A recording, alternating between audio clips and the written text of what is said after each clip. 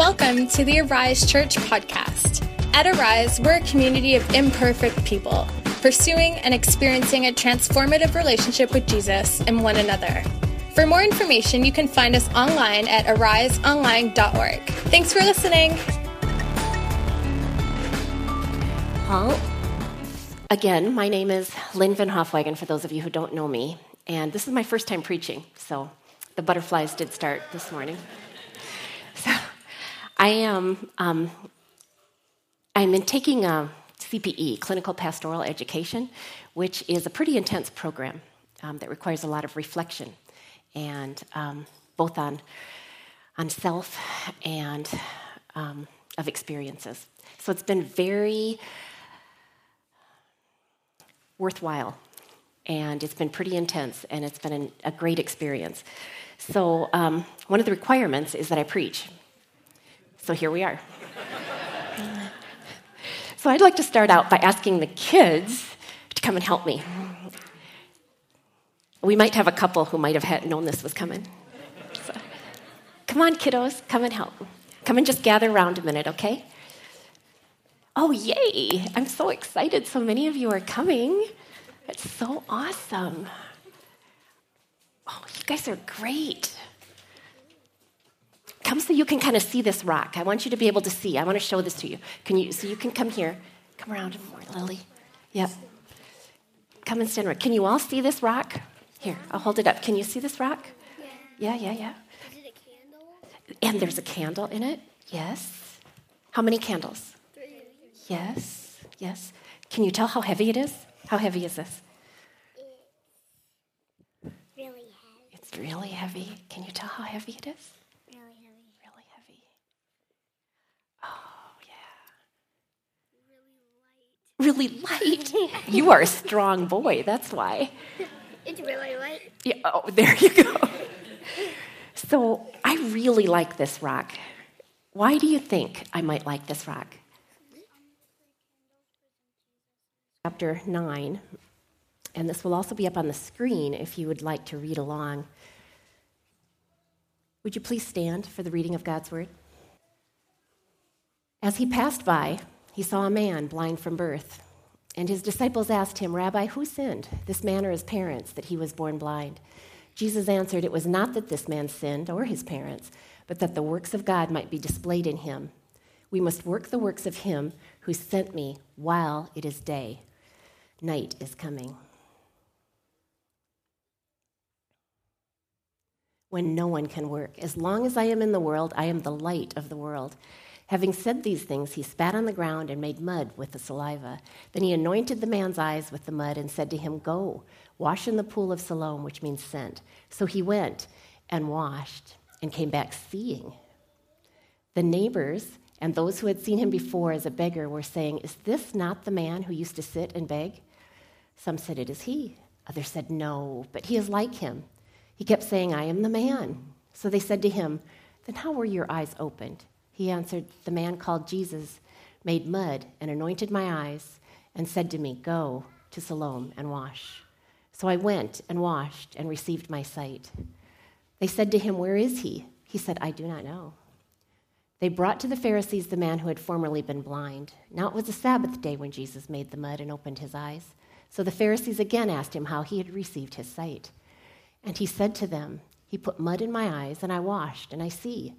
Some of the Pharisees said, "This man is not from God, for he does not keep the Sabbath." But others said, "How can a man who is a sinner do such signs?" And there was a division among them. So they said again to the blind man, "What do you say about him, since he has opened your eyes?" He said, "He is a prophet." The Jews did not believe that he had been blind and had received his sight until they called the parents of the man who had received his sight and asked them, "Is this your son who you say was born blind? How then does he now see?" His parents answered, "We know that this is our son and that he was born blind. But how he now sees we do not know, nor do we know who opened his eyes. Ask him. He is of age. He will speak for himself." His parents said these things because they feared the Jews, for the Jews had already agreed that if anyone should confess Jesus to be Christ, he was to be put out of the synagogue. Therefore his parents said, "He is of age, ask him." So for the second time, they called the man who had been blind and said to him, "Give glory to God. We know that this man is a sinner." He answered, "Whether he is a sinner, I do not know. One thing I do know, that though I was blind, now I see." They said to him, "What did he do to you? How did he open your eyes?" He answered them, "I have told you already, and you would not listen. Why do you want to hear it again? Do you also want to become his disciples?" And they reviled him, saying, "You are his disciple, but we are disciples of Moses. We know that God has spoken to Moses, but as far as this man, we do not know where he comes from." The man answered, "This is an amazing thing. You do not know where he comes from, and yet he opened my eyes. We know that God does not listen to sinners, but if anyone is a worshiper of God and does his will, God listens to him. Never since the world began has it been heard that anyone opened the eyes of a man born blind. If this man were not from God, he could do nothing." They answered him, "You were born in utter sin, and would you teach us?" And they cast him out. Jesus heard that they had cast him out, and having found him, he said, "Do you believe in the Son of Man?" He answered, "And who is he, sir, that I may believe in him?" Jesus said to him, "You have seen him, and it is he who is speaking to you." He said, "Lord, I believe," and he worshipped him. Jesus said, "For judgment I came into this world, that those who do not see may see, and those who see may become blind." Some of the Pharisees near him heard these things and said to him, "Are we also blind?" Jesus said to them, "If you were blind, you would have no guilt. But now that you say you see, we see, your guilt remains." Thus ends the reading of God's word. Feel free to sit down. May it be a pleasing offering to him. Father, you put this passage of Scripture on my heart some weeks ago, and I trust that you have a purpose for that. And ask that the words spoken today are from you. I ask what needs to be heard will be heard. What does not need to be heard will fall away and be forgotten. We're here in the name of Jesus our Lord. Amen. So I thought about just reading Scripture the whole time, because what can speak to us better? So I just couldn't find a place to stop that great story. So first of all, let me issue a disclaimer.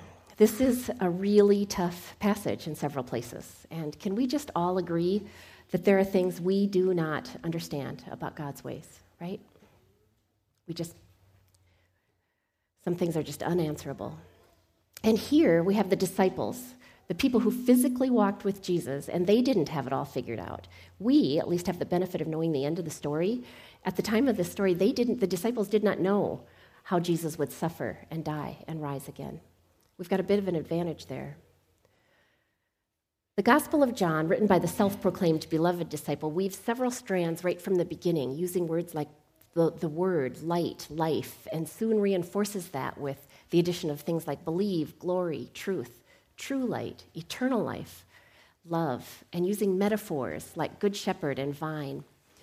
Jesus reveals divisions of the people over who Jesus is with the 7 I am statements that Jesus stated. I am was implying an echo of God's name given in Exodus. They are, I am the bread of life, I am the light of the world, I am the gate for the sheep, I am the good shepherd, I am the resurrection and the life, I am the way, the truth, and the life, I am the true vine.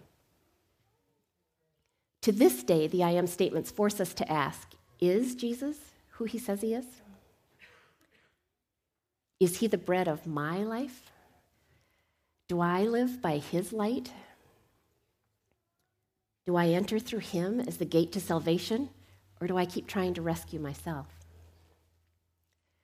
Do I trust him to shepherd me?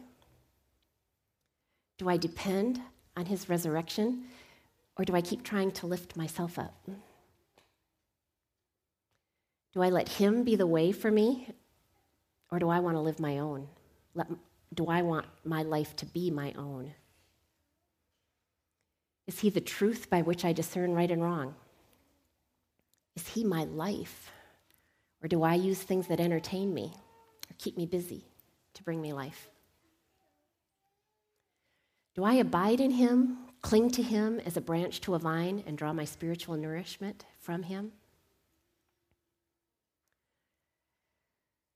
Today I want to focus on Jesus saying he is the light of the world. In chapter 8, just before the story we read, Jesus proclaims he is the light of the world, John 8, verse 12, and that whoever follows him will never walk in darkness, but will have the light of life. I find it really interesting that he soon comes across a blind man, a man who was born without the ability to see. He had never seen the light of day. And the disciples' first immediate question was, whose fault? Whose fault is this man's blindness? Did his parents sin? Did he sin before he was even born? You know what they were really asking is who's to blame? I think this is often where we get stuck too. When something bad happens, we want to know who is at fault and where to place the blame.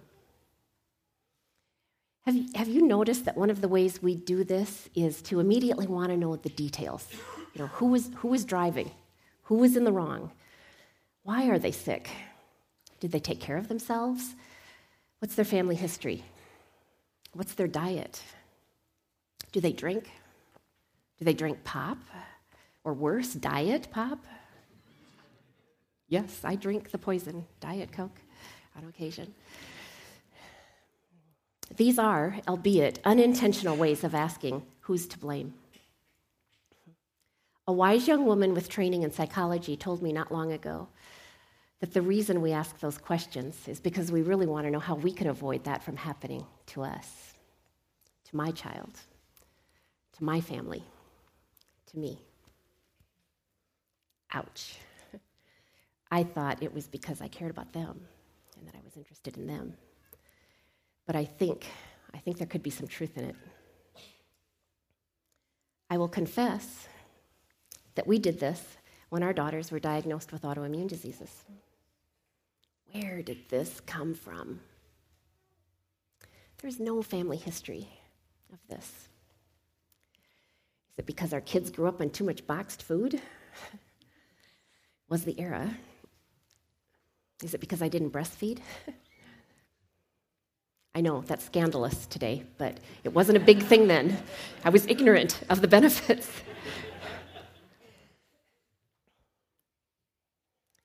You know, this man's parents may have prayed for a healthy child.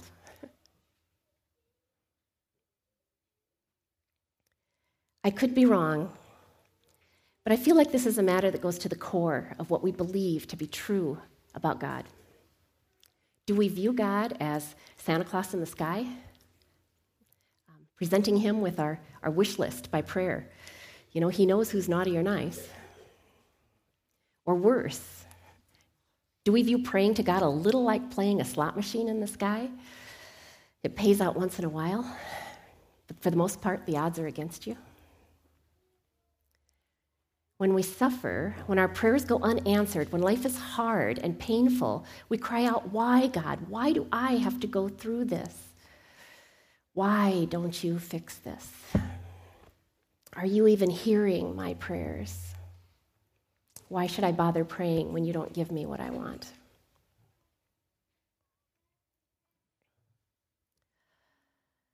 When we go through great difficulties, we call on each other to storm the gates of heaven with prayers for healing. And when that doesn't happen the way we prayed, we are confused, maybe angered. It rocks our faith. And we wonder if God is really any good at all. I wonder sometimes, though, have we bought into a spiritual trap of the health and wealth prosperity gospel? We want life to be formulaic, right? If we do X, then God will do Y, and I will get what I want. Are we back? I'm so sorry. That was such a good illustration. All right. We want life to be formulaic. If I do X and God does Y, then I will get to do or have or be this, whatever this is. You know, maybe it's a happy life, a fulfilling role in life, or healing from an illness. But life is not an if-then equation. In fact, there's nothing in Scripture, or in my experience, that even hints at such a thing. The Bible is permeated with pain and stories of great suffering by really faithful people. Look around. We live in a really fallen and broken world. Yes, a sinful world. And this brokenness causes a lot of pain and a lot of evil in the world, in our lives, and this causes darkness in our lives. Going back to the root of the disciples' question, and it's not a dumb question. I get where they're coming from. Jesus would still have said that the blindness was a result of Adam's sin, a result of this fallen and broken world. We know that suffering is a result of sin, but not specific sins for specific suffering. And there are certainly consequences related to sin that we have to live with. But in this story, Jesus disconnects the sin from the blindness and points us to something much greater. There are bigger problems with getting stuck in questioning God's goodness, and all are damaging to our spiritual formation, hindering our walk with God, blocking out the light. Who sinned? Who is to blame? I feel like Jesus is just holding up his hand and saying, don't go there. It's the wrong question. Perhaps there are better questions, like why did John choose to tell this story? Why is it still here 2,000 years later and we're talking about it? What does God want us to see? What can we learn from this? Jesus wants us to understand something about God. God's works will be revealed through this. Don't get stuck. Stay with the story. Are you with me? You know, we don't know how far the man had to walk to get to the pool of Siloam. We know that Jesus was coming from the temple, and if Google Maps is accurate, it would be about a 16-minute walk from the temple to the pool of Siloam. Imagine what it was like for a man blind from birth to feel his way along the streets. He probably had to descend steps to get to the water. What was he thinking? What was he feeling? Was he hopeful? Or was he just wanting to get the mud off his face? You know, we really don't know. But we know he saw the light. We know he was pretty excited. His neighbors didn't want to recognize him. They had to recognize him. They didn't want to. He kept saying, I am the man. It's me. I can see. Can you imagine his excitement? His awe of everything that he could now see? What would you be feeling if you had been there to see this happen? The video clip, please. As Jesus was walking along, he saw a man who had been born blind. Teacher, whose sin caused him to be born blind? Was it his own or his parents' sin? His blindness has nothing to do with his sins or his parents' sins. He is blind so that God's power might be seen at work in him. As long as it is day, he must keep on doing the work of him who sent me. Night is coming, when no one can work. While I am in the world, I am the light for the world.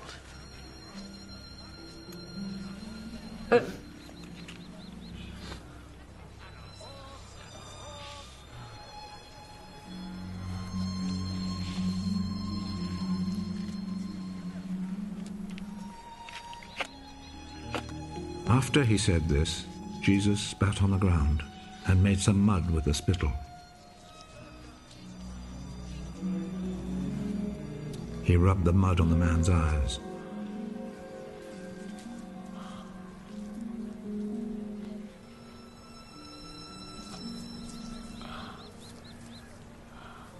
Go and wash your face in the pool of Siloam.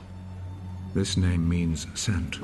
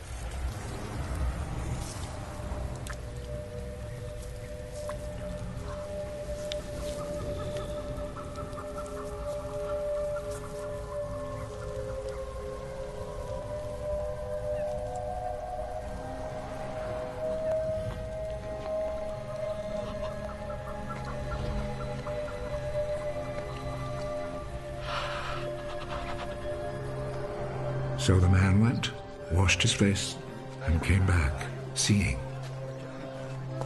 His neighbors then, and the people who had seen him begging before this, asked, "Isn't this the man who used to sit and beg?" He's the one. No, he isn't. He just looks like him. I am the man. How is it that you can now see? The man called Jesus made some mud, rubbed it on my eyes, and told me to go to Siloam and wash my face. So I went. And as soon as I washed, I could see. Where is he? I don't know. Later on in the story, when the Pharisees are questioning him, the no longer blind man calls them out. And I like how it's phrased in the NRSV version in verse 30. The man answered, "Here is an astonishing thing." I love that word, astonishing. Here is an astonishing thing. You do not know where he comes from, and yet he opened my eyes.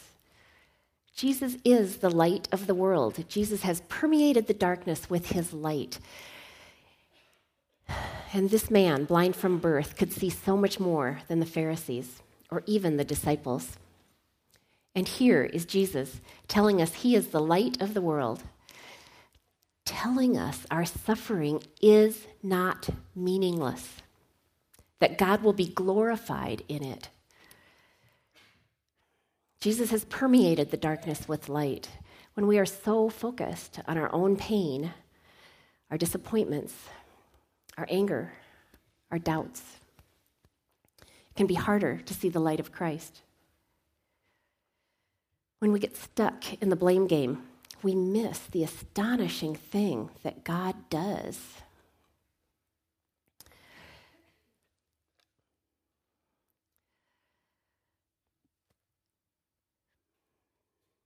The man answered, "Here is an astonishing thing. You do not know where he comes from, and yet he opened my eyes." Yes, there is hope. But he said to me, "My grace is sufficient for you. My power is made perfect in weakness. Therefore, I will boast all the more gladly of my weaknesses, so that the power of Christ may rest upon me." This is the message we have heard from him and proclaimed to you, that God is light, and in him there is no darkness at all. He will wipe every tear from their eyes. Death will be no more. Mourning and crying and pain will be no more, for the first things have passed away. See, I am making all things new. And surely I am coming soon. Amen. Come, Lord Jesus.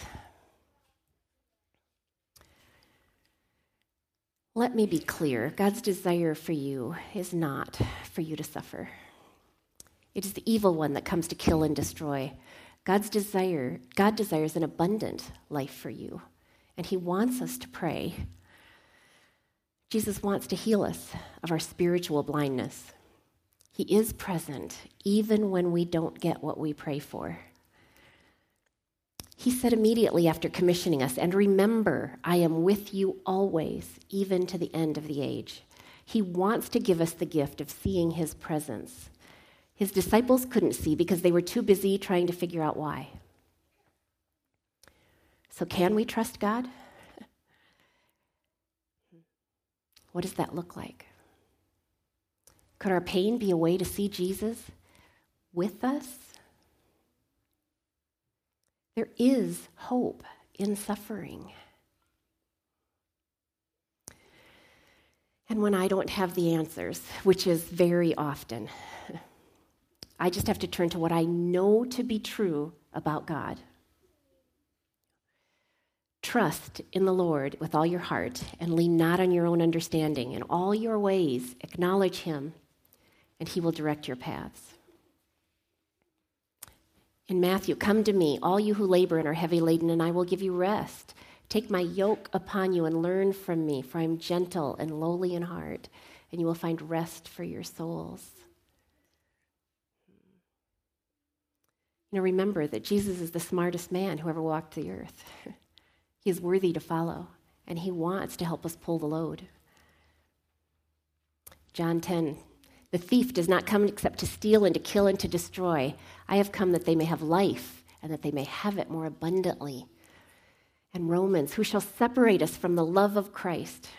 shall tribulation or distress or persecution or famine or nakedness or peril or sword. Yet in all these things we are more than conquerors through him who loved us. For I am persuaded that neither death nor life, nor angels, nor principalities, nor powers, nor things present, nor things to come, nor height, nor depth, nor any other created thing shall be able to separate us from the love of God, which is in Christ Jesus our Lord. And my personal and current favorite from 1 John. This is the message we have heard from him and proclaimed to you, that God is light, and in him there is no darkness at all. I loved that one of your kids said that. Wow, great teaching. There is a good reason Arise chose living in the light of Christ as our vision statement. Living in the light of Christ gives us hope. It gives us a path to walk. It shows us the way to an abundant life, eternal life. So, there is the vision, living in the light of Christ. What a beautiful picture. I think many of us have that intention. We want to follow Jesus. We want a light. We want peace in our lives. We want spiritual growth. But how? Life can be hard. Life is hard. So how is that possible? But by the grace of God, of course. And I don't want to should anyone, but I ran across this recently from John Ortberg. Should is a really important word for our spiritual growth. But God's plan for your life is not that you obey him, even though you don't want to. Ultimately, he made you to want his plan for your life.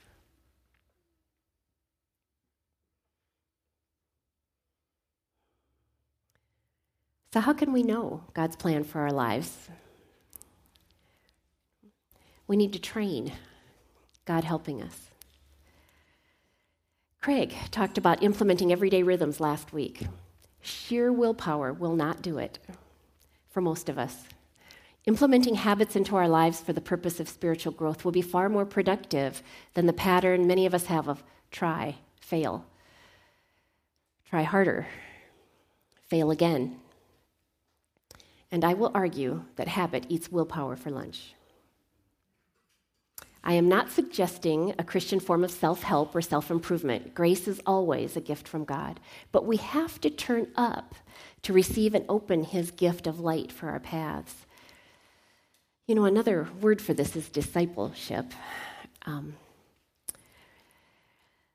apprenticeship. We are being formed by our walk with God. And this really takes a lifetime. Please don't hear what I am not saying. I am not advocating a form of works righteousness. But we know our own human nature, right? We know that practice works for so many things. Practicing makes us better at whatever it is we want to get better at doing. Soccer, baseball, dance, running, workouts, healthcare, math, reading, preaching. What would it look like if we implemented the same disciplines we use for our schedules, jobs, workouts around our own spiritual formation? We all get a spiritual formation, It's just a matter of what it is we're being formed by.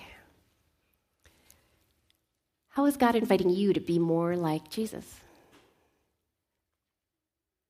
This is like Jesus saying to you, rethink how you're living your life in light of your opportunity to start living with me today in my light. What habits can we instill in our daily lives to be reminded that, like the blind man, we are now walking in the light of Christ? I'll share just a few ideas from those I have great respect for. One man on his drive to work each day visualizes the cross on his left and the empty tomb on his right. What a great way to remember that Jesus has conquered sin and darkness, and we can live in the light of the risen Lord. Another, before getting out of bed, before your feet hit the ground, recite meaningful scripture, perhaps Psalm 23 or the prayer Jesus taught us. For those of you who are morning people and jump right out of bed praising Jesus, you don't need this one. But for those of us who are slower movers in the morning, it takes a while for the brain's flywheel to catch. This is really helpful. How about setting reminders on your phone to tell you that you are walking in the light of Christ? Maybe setting a reminder that says you want to walk in the light of Christ. Scheduling time for silence and solitude to listen for the voice of God. Yes, schedule this time. I personally live by my calendar. If it's not on my calendar, it's not going to happen. Setting intentional time aside has become really important to me in recent years. Practice the skill of listening well.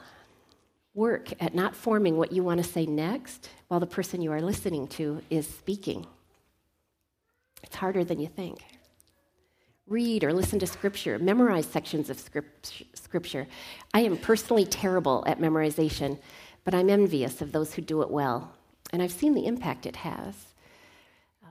My aged father, in all his dementia, to his last days of coherency, could recite with conviction the answer to this question that he had memorized as a young man. What is your only comfort in life and in death? That I am not my own, but belong body and soul, in life and in death, to my faithful Savior, Jesus Christ. He knew its truth deep within himself, and that was a beautiful lesson for me, that meditating on truth is so important in our daily lives. Worship team, if you'd like to come forward, finishing up. So if you would like prayer, I feel like I've laid some heavy stuff on you today, judging by how does it always look like this? I'm wondering. If you would like prayer or you'd like to talk to someone about this, our elders and prayer team are available. Could you please stand if you are an elder or on the prayer team, just so people know? Look around. Yeah. These people are available to pray with you and are happy to do that. All of you, please stand for the blessing from number 6 and a closing prayer. The Lord bless you and keep you. The Lord make his face shine upon you and be gracious to you. The Lord turn towards you and give you peace. Father, we embrace your goodness. Give strength to those who suffer. Give compassion to those who suffer less. Make this church a place for all. Amen.